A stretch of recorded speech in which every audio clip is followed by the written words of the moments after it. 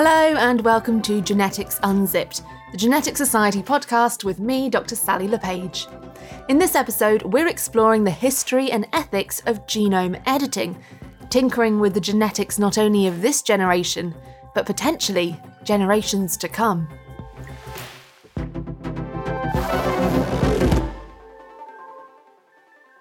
I don't know about you, but it's easy to take genetic modification for granted.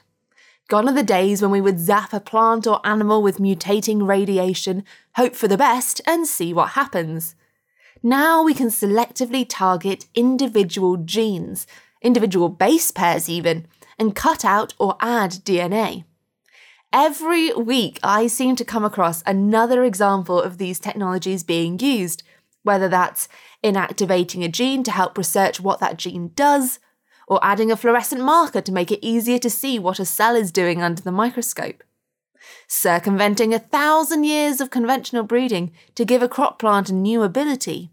And occasionally, we even come across being able to cure debilitating genetic diseases in humans.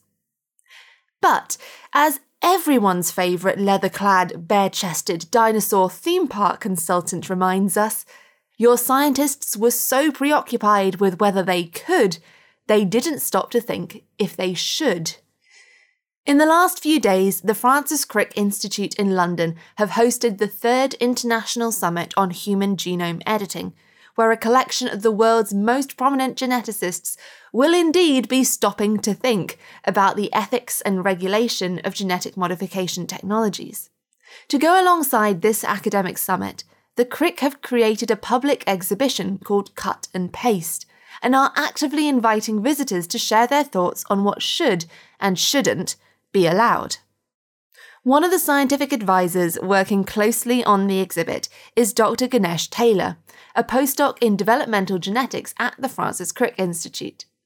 To begin my chat with Ganesh, I wanted to know what exactly is genome editing and how is it different from genetic modification or GM? Genome editing as a phrase is actually a catch-all. So genome editing has actually been going on for quite a long time, like several decades. But we used to call it genetically modified organisms or GM or things like that. And what happened actually was about 10 years ago when a new sort of flavor of DNA editing tool came out called CRISPR-Cas9 or CRISPR for short. At that point in time, people started talking a lot more about it rather than just about genetic modification. We started calling it genome editing because CRISPR had basically made it way more controllable, right? It was editing, not just like generic modification. So the analogy I always use is CRISPR was to the mobile phone revolution what the iPhone was. It's like mobile phones existed before iPhone 1, but when iPhone 1 came along, we were all like, oh, wow, okay, this is what a smartphone is, right? And that's what CRISPR is to sort of genome editing tools. This is faster and cheaper. You know, the analogy doesn't hold there because Apple products are very expensive. But anyway. We do talk a lot about CRISPR as we are a genetics podcast. We say, oh yeah, we'll CRISPR this, CRISPR that. It's been a while since we've actually talked about what CRISPR is and how it works. What is CRISPR-Cas9? Where did it come from? So technically, it is a bacterial immune system. That was the research that sort of uncovered this thing. Which in itself is kind of bonkers that bacteria have their own immune system. We have know. immune systems against bacteria, and then bacteria have their own? Yeah, so that's exactly right. Bacteria have to also defend themselves from even littler critters like viruses, for example. And what they do is, you know, like how we have memory in our immune systems. CRISPR technically is the sort of memory immune system of bacteria in the same way. So they basically take the DNA from the invader, they cut it up, and then they hold on to those little bits like little wanted posters, and they go, right, I will recognize this thing if it ever comes back in again. Cas9 is a separate part. So CRISPR-Cas9 genome editing, I always say, it's a 2-part molecular system. One part is the CRISPR, one part is the Cas9. Now, the CRISPR part is the programmable bit because, as I said, it's those wanted posters, right? So then as a scientist, what you can do is you can artificially create your own wanted poster for whatever gene that you're wanting to hit. And the Cas9 is the doing end of it, as it were. The Cas9 is a protein blob that does cutting. And so when you put them together, it goes, okay, this is what I'm looking for. And Cas9, when I find it, you will cut this piece of DNA. And so what we've got here is a tool for deliberately breaking pieces of DNA in locations of interest. And what we then rely upon is the fact that DNA does not like to be broken. It needs to be fixed. Fixing usually works out just fine, but occasionally mistakes get made. And in this context, when you're doing an experiment, say, and you want to know how important a gene is, if you manage to break the DNA and it doesn't get fixed properly and, say, a mistake gets introduced, and so that gene stops functioning, that allows you as a scientist to be able to answer the question, hey, how important is this gene to this process that I'm studying? Look, we've broken it effectively, so now let's see what happens. So we can use CRISPR to break genes. Do we also use the same technology to insert genes? Because a lot of the history of GM crops, I'm thinking of like golden rice, for example, was inserting vitamin A genes, if I remember right, beta-carotene genes into rice. So can we use CRISPR to insert as well as just to cut? Correct. Yes, that's exactly right. So the basic mechanism is by being able to break in a specific location, you have the opportunity to either remove, to insert, and also to just change over. So if you want to just simply swap out one or two bases for something else, that is something that you can do with a lot more precision using CRISPR, for example. How is CRISPR being used to edit things? So I'm going to break this into plants, animals, and humans, because I think in terms of the ethics, I think there's very different ethics for each of those three groups. So with plants, where are we at now? I've already mentioned golden rice back in the olden days. That was what, like the 90s? Noughties, yeah. Golden rice? Yes. Quite a long time ago. So where are we currently at with genome editing in plants? You know, we're at the stage now where it's not just, oh, we can put in a bit more beta-carotene into the rice. It's like people are discussing and many companies are investigating the possibilities for using CRISPR in plants to provide more nutrients, to fortify them with different properties, minerals, vitamins, whatever it is that we want to put into them, to increase their nutritional value, literal calories. But a big one at the moment is also talking about the impact of climate change on crops and actually using CRISPR to sort of build more resilient crops, to be able to equip the literal plants to be able to grow in different climates that they wouldn't otherwise. And pesticide resistance, effectively, or resistance to various forms of blight. So you can basically now, theoretically at least, edit the plants so that they aren't so susceptible to destruction, effectively. And this is one of the big ethical concerns. And it really splits the field, right? Some people are like, great, don't have to use pesticides and kill off loads of animals. You just make the crops more resistant. And malnutrition is a terrible way to suffer and it affects a huge amount of the planet. Well, look, you can change that in one fell swoop, basically. So why wouldn't we? Whereas, of course, other people are quite concerned about it or suggest that we should use other methods of fixing these problems rather than going straight in at the DNA level and starting to alter things. Why make rice that's extra good when you could fix the political systems that prevent people in certain areas getting the kind of food or the levels of food that they need? And, you know, that's a fair enough question, right? Supply chains and provision of resources, you know, it's not a CRISPR addressable problem. And that's not to say you shouldn't use those things either, right? I think that's basically the umbrella of it. It's like, look, we could fix malnutrition without having to use any form of DNA modification. So how about we start there?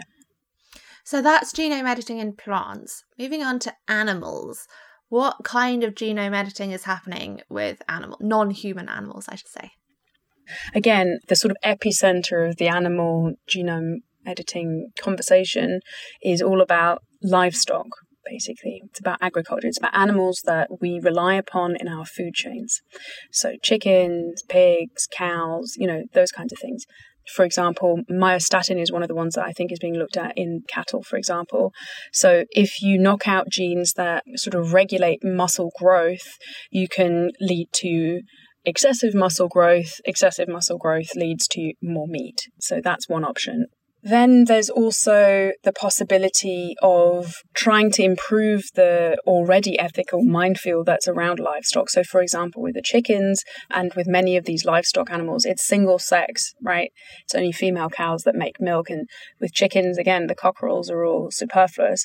So there is already, in fact, a company that has used genome editing to introduce elements of a sort of system, let's say, into chickens that allows them to screen for females only. And so only the female chicks are hatched. As we will be discussing in the next episode of Genetics Unzipped, we will be talking about getting rid of male chicks. Exactly. And, the use of these CRISPR technologies has made it possible to do even earlier. Obviously doesn't address the problem of should we be doing this at all, but making it more ethical or more palatable in some senses is another way of doing it. And then moving on to humans, this is obviously going to be the most controversial. So what currently is allowed to happen when it comes to editing genes in humans? What isn't allowed to happen, and what has been done, what hasn't been done? Okay, so there's a difference between human embryos and human babies. So in human embryos in the UK, there was only one as far as I was aware, the NeoCan lab. They were given a license to use CRISPR-Cas9 genome editing in early human embryos to research how the early decisions get made during an embryo. So there is some provision for that, but it's very tightly regulated. But those embryos are never destined to become correct humans. That's exactly right. That's exactly what I was going to say. So the rule is always, and is consistently supposedly across Earth, if you need to use human embryos to address your research question early on, provision can be made for that, but they will not be implanted. And it's completely illegal to do so in most countries. So you said there was a difference between editing human embryos and editing humans, babies, adults. What's happening with humans after they've been born and genome editing? Yes, so the reason why there's this important distinction is if you edit human embryos early on, it falls under a category called heritable genome editing. Because if you modify an early embryo, it is possible that you might modify the cells that will become the sperm and the egg eventually. And so the modification you introduce might be propagated onto the next generation. Whereas if you edit in a formed body, the sort of future sperm or egg cells have already been put aside and you probably won't be targeting their genomes. And so it's what's called somatic genome editing. At present, there is far more interest in the somatic gene editing that's going on. So people are more interested in using genome editing to develop cures and treatments, but of a person who's been born with a situation. So one, for example, that springs to mind immediately is things like sickle cell disease, one of these blood disorders. Sickle cell disease leads to a huge number of health complications and deaths across planet Earth. It is known to have a genetic basis, and so genome editing can be used to correct that and has been, but there was quite a substantial price tag on it. And so therein we come back to the issue of ethics, right? Who's going to pay that? Who can pay that? Yeah, what sort of price do you put on a healthy life? It's very, very difficult to determine. So you've been sharing all of this kind of research with the public through this public exhibit. What would you say the biggest misconceptions about this sort of research that you've had to try and overcome when creating this exhibit?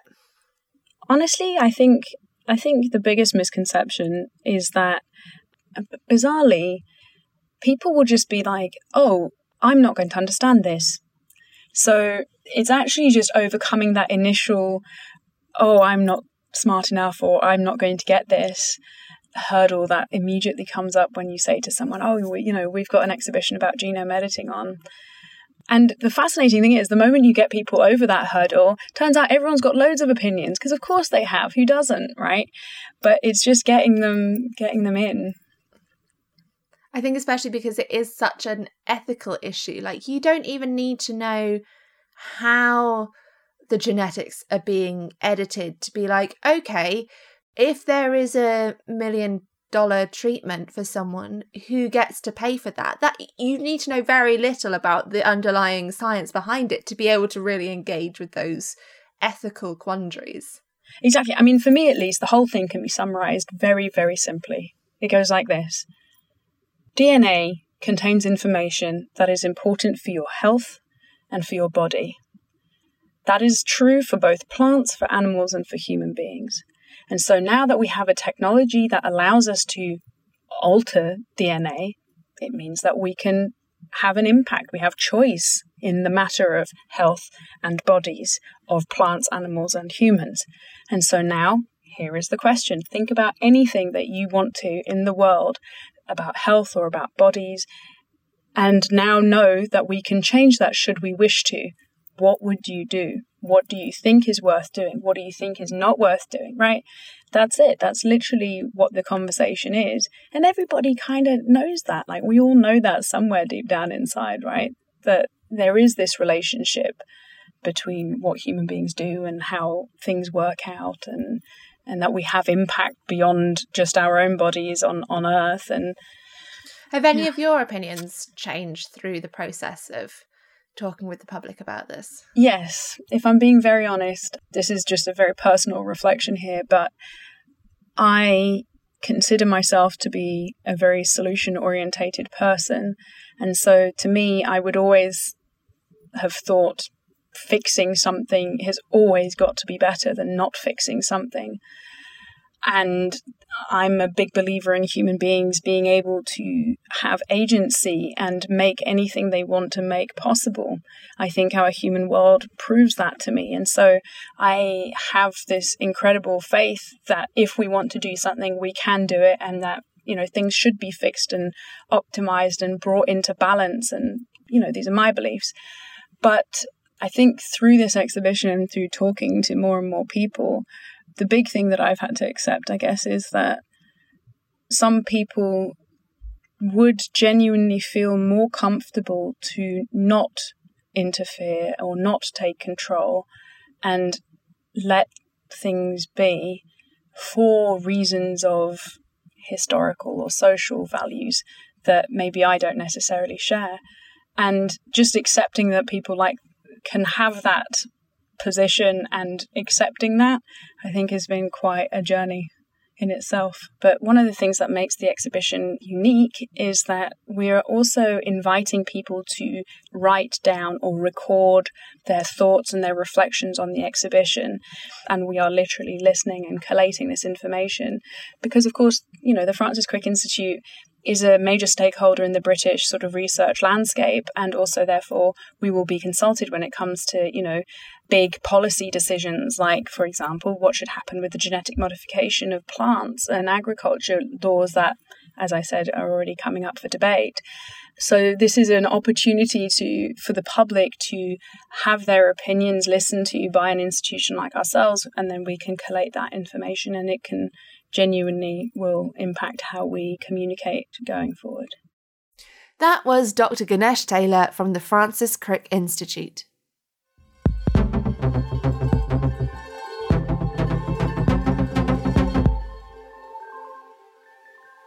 You're listening to Genetics Unzipped, the Genetic Society podcast. Once again, we want to let you know about what's coming up from the Genetic Society over the next couple of weeks. On Friday the 17th of March, the Royal Institution are holding a For Your Inspiration event in association with the Genetic Society, giving young people aged 13 and up an exciting hands-on evening of demonstrations, activities, and an opportunity to learn more about what it's like to be a geneticist. Maybe you could make a whole genetics day out in London. Visit the cut and paste exhibit at the Crick before hopping on the tube to the Royal Institution. Sounds like a great day. There's a link in our show notes to the Royal Institution's website for more information and where you can buy tickets.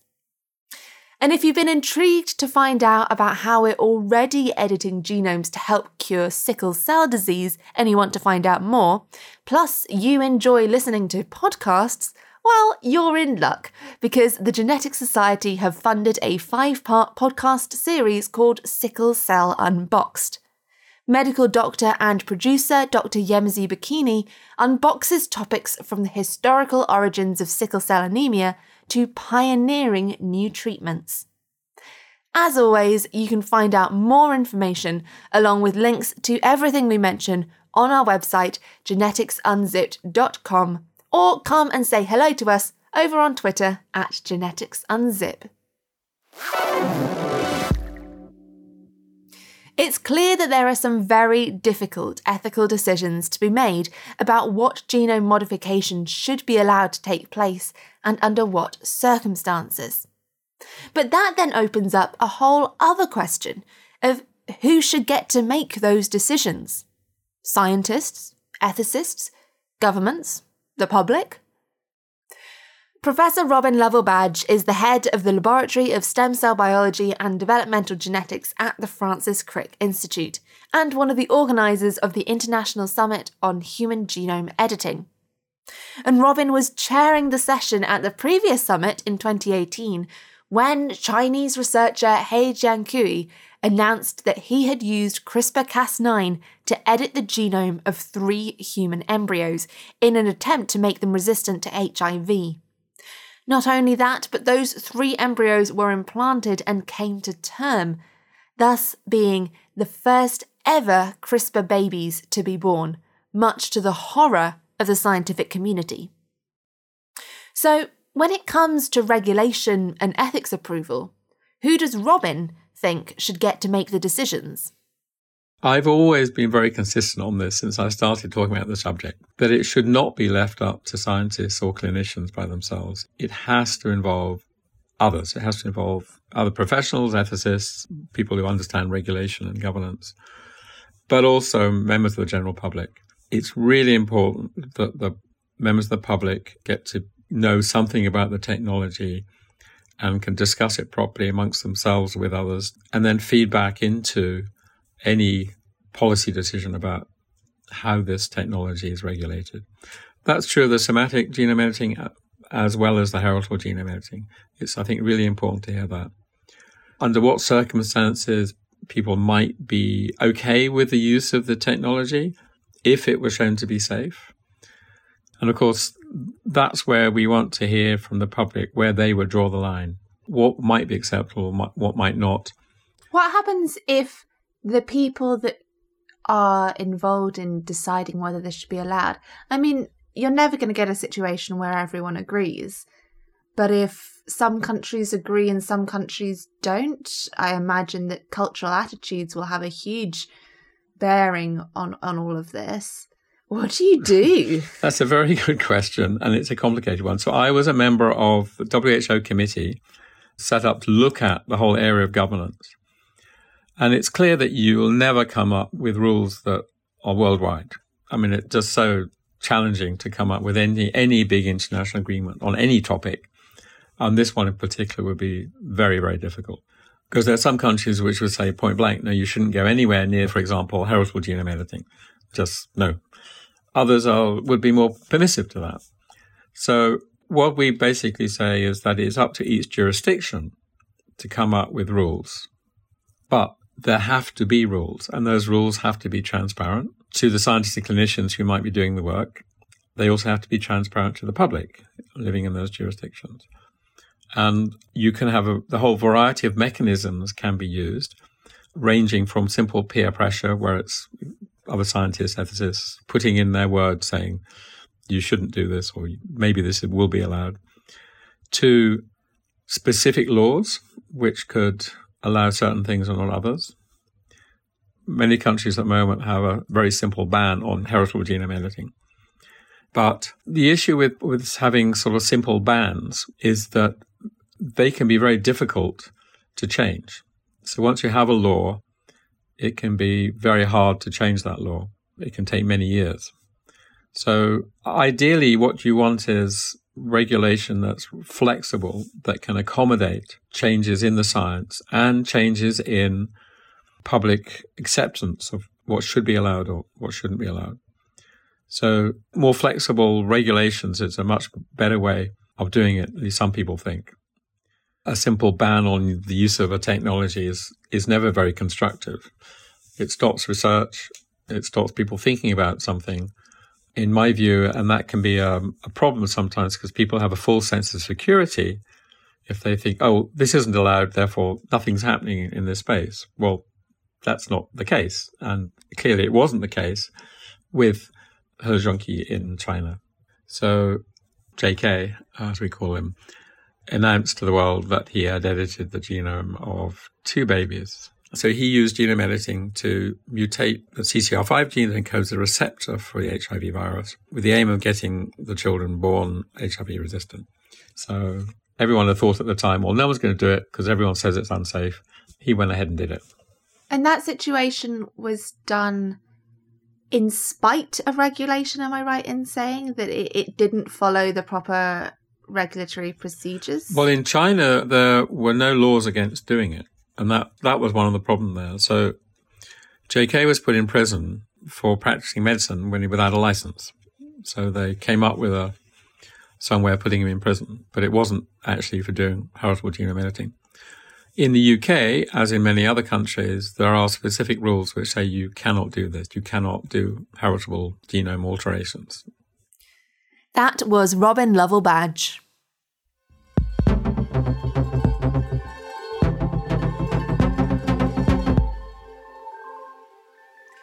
Genome editing is powerful technology with the potential to change humans and the world we live in. So the decisions about whether and how to use it shouldn't just come down to scientists. Cut and Paste is a new hands-on exhibition at the Francis Crick Institute that aims to explore the ethical issues around gene editing and gather the public's views about how this technology should be used. Kat Arney went to meet Ruth Gard, the creative producer behind the exhibition, which was put together with design agency The Liminal Space, to find out more about the idea behind it and the kinds of things that people can do. A really important element is what a visitor journey might look like and feel like. In this particular instance, it's a very interactive experience. It's about relatability. It's often about playfulness, bringing things down to a scale that people can have a human relationship to. So we wanted to try and touch on a relatively broad spectrum of issues, and I guess trying to pin down what we felt were the sort of top level and most critical ethical considerations that we knew that people were thinking about and talking about, and trying to bring those into a mainstream conversation. So let's imagine we're walking through the exhibition now. What's the first exhibit that we see? What does it ask of us? What can we do with it? So the first, if you like, station, for want of a better word, which we've called Pass It Down, is really about introducing people to the idea of inheritance. And we wanted it to be at a very human scale. Obviously, this is a huge topic, genome editing. So we wanted people to start with a very sort of human scale, almost quite individual relationship to this idea of what your genome is. So the first interaction involves thinking about the tastes, traits, and talents that you might have inherited from your parents and those that you might want to pass on. So you have like 3 trays of objects you can then choose a sort of small selection of that represent what you might have inherited and what you might want to pass down. And you then put those on a kind of magnetic gift shape, which is on the back of the unit. And that's kind of your opportunity to think about what are the things that make you you. And on the other side of that interaction, we also touch on what happens when somebody might have inherited something that they don't want to pass down. So we've started at this kind of big top level, like understanding, well, there's things that are inherited. Maybe you like it, maybe you don't.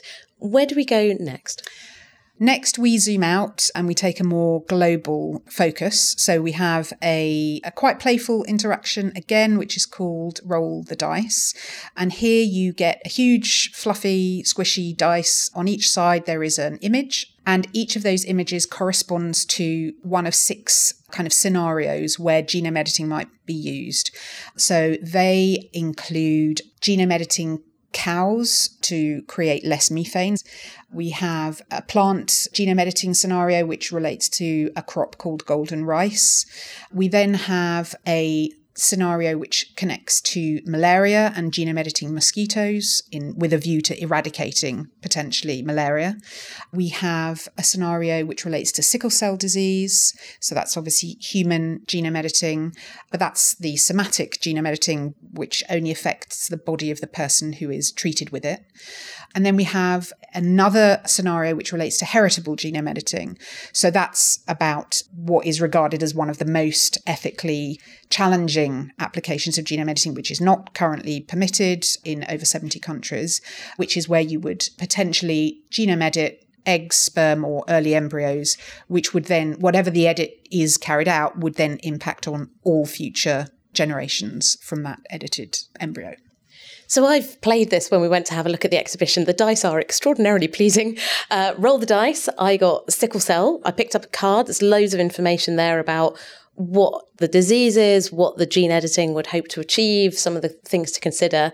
And then I get a little ping pong ball and I get to cast my vote. Do I think it's a good thing? Exactly that. So you take your ping pong ball, you go over to a number of funnels where you can drop your ping pong ball, and that's really to identify whether you're very in favour, whether you're kind of sitting on the fence, or whether you're absolutely adamantly against. It was absolutely fascinating just seeing the different coloured balls in the different things, and people are sickle cell, absolute winner. Everyone's seemed very happy with that.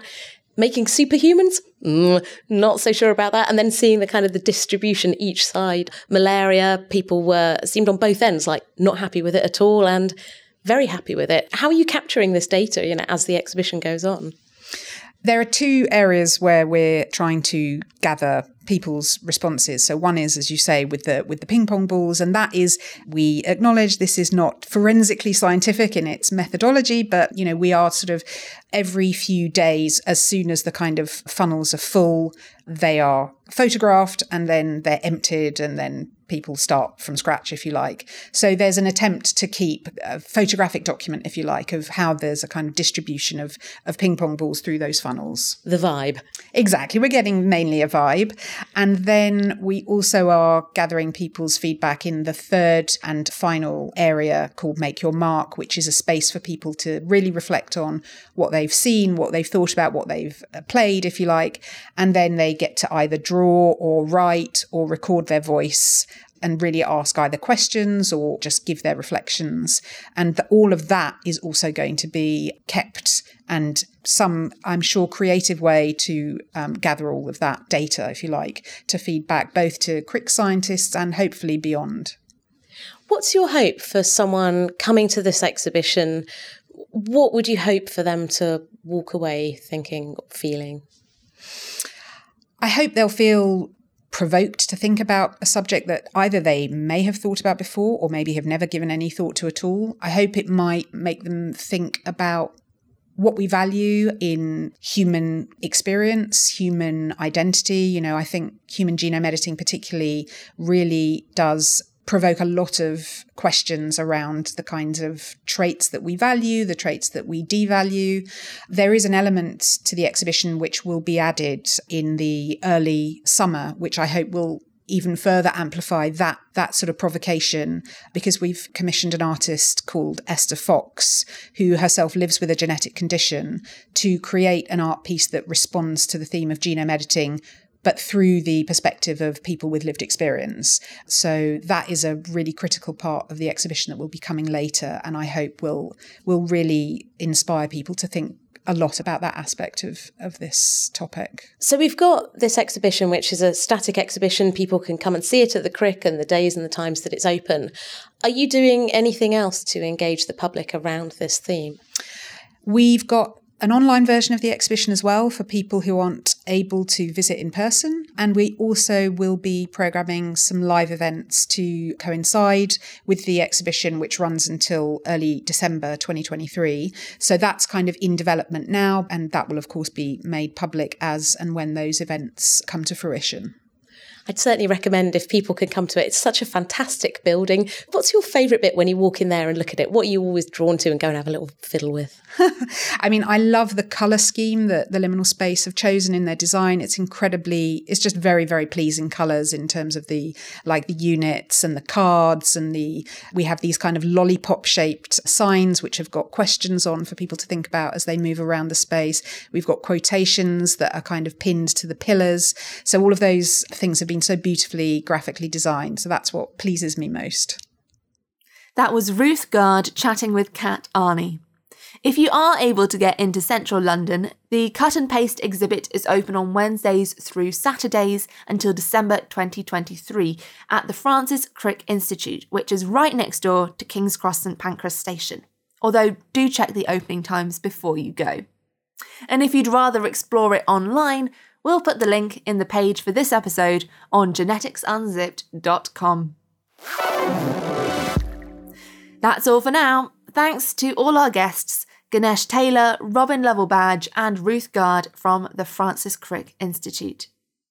We'll be back next time when I'll be saying bye-bye to the boys and exploring whether new gene technologies and climate change will make males extinct.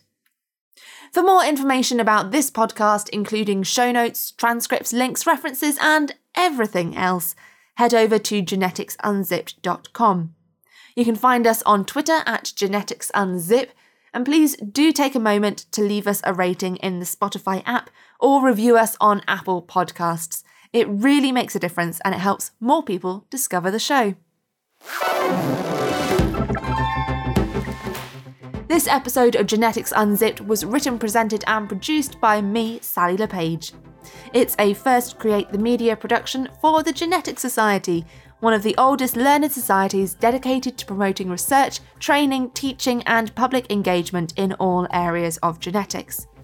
You can find out more and apply to join at genetics.org.uk. Our theme music was composed by Dan Pollard, the logo was designed by James Mayle, and audio production is by Emma Werner. Thanks for listening, and until next time, goodbye.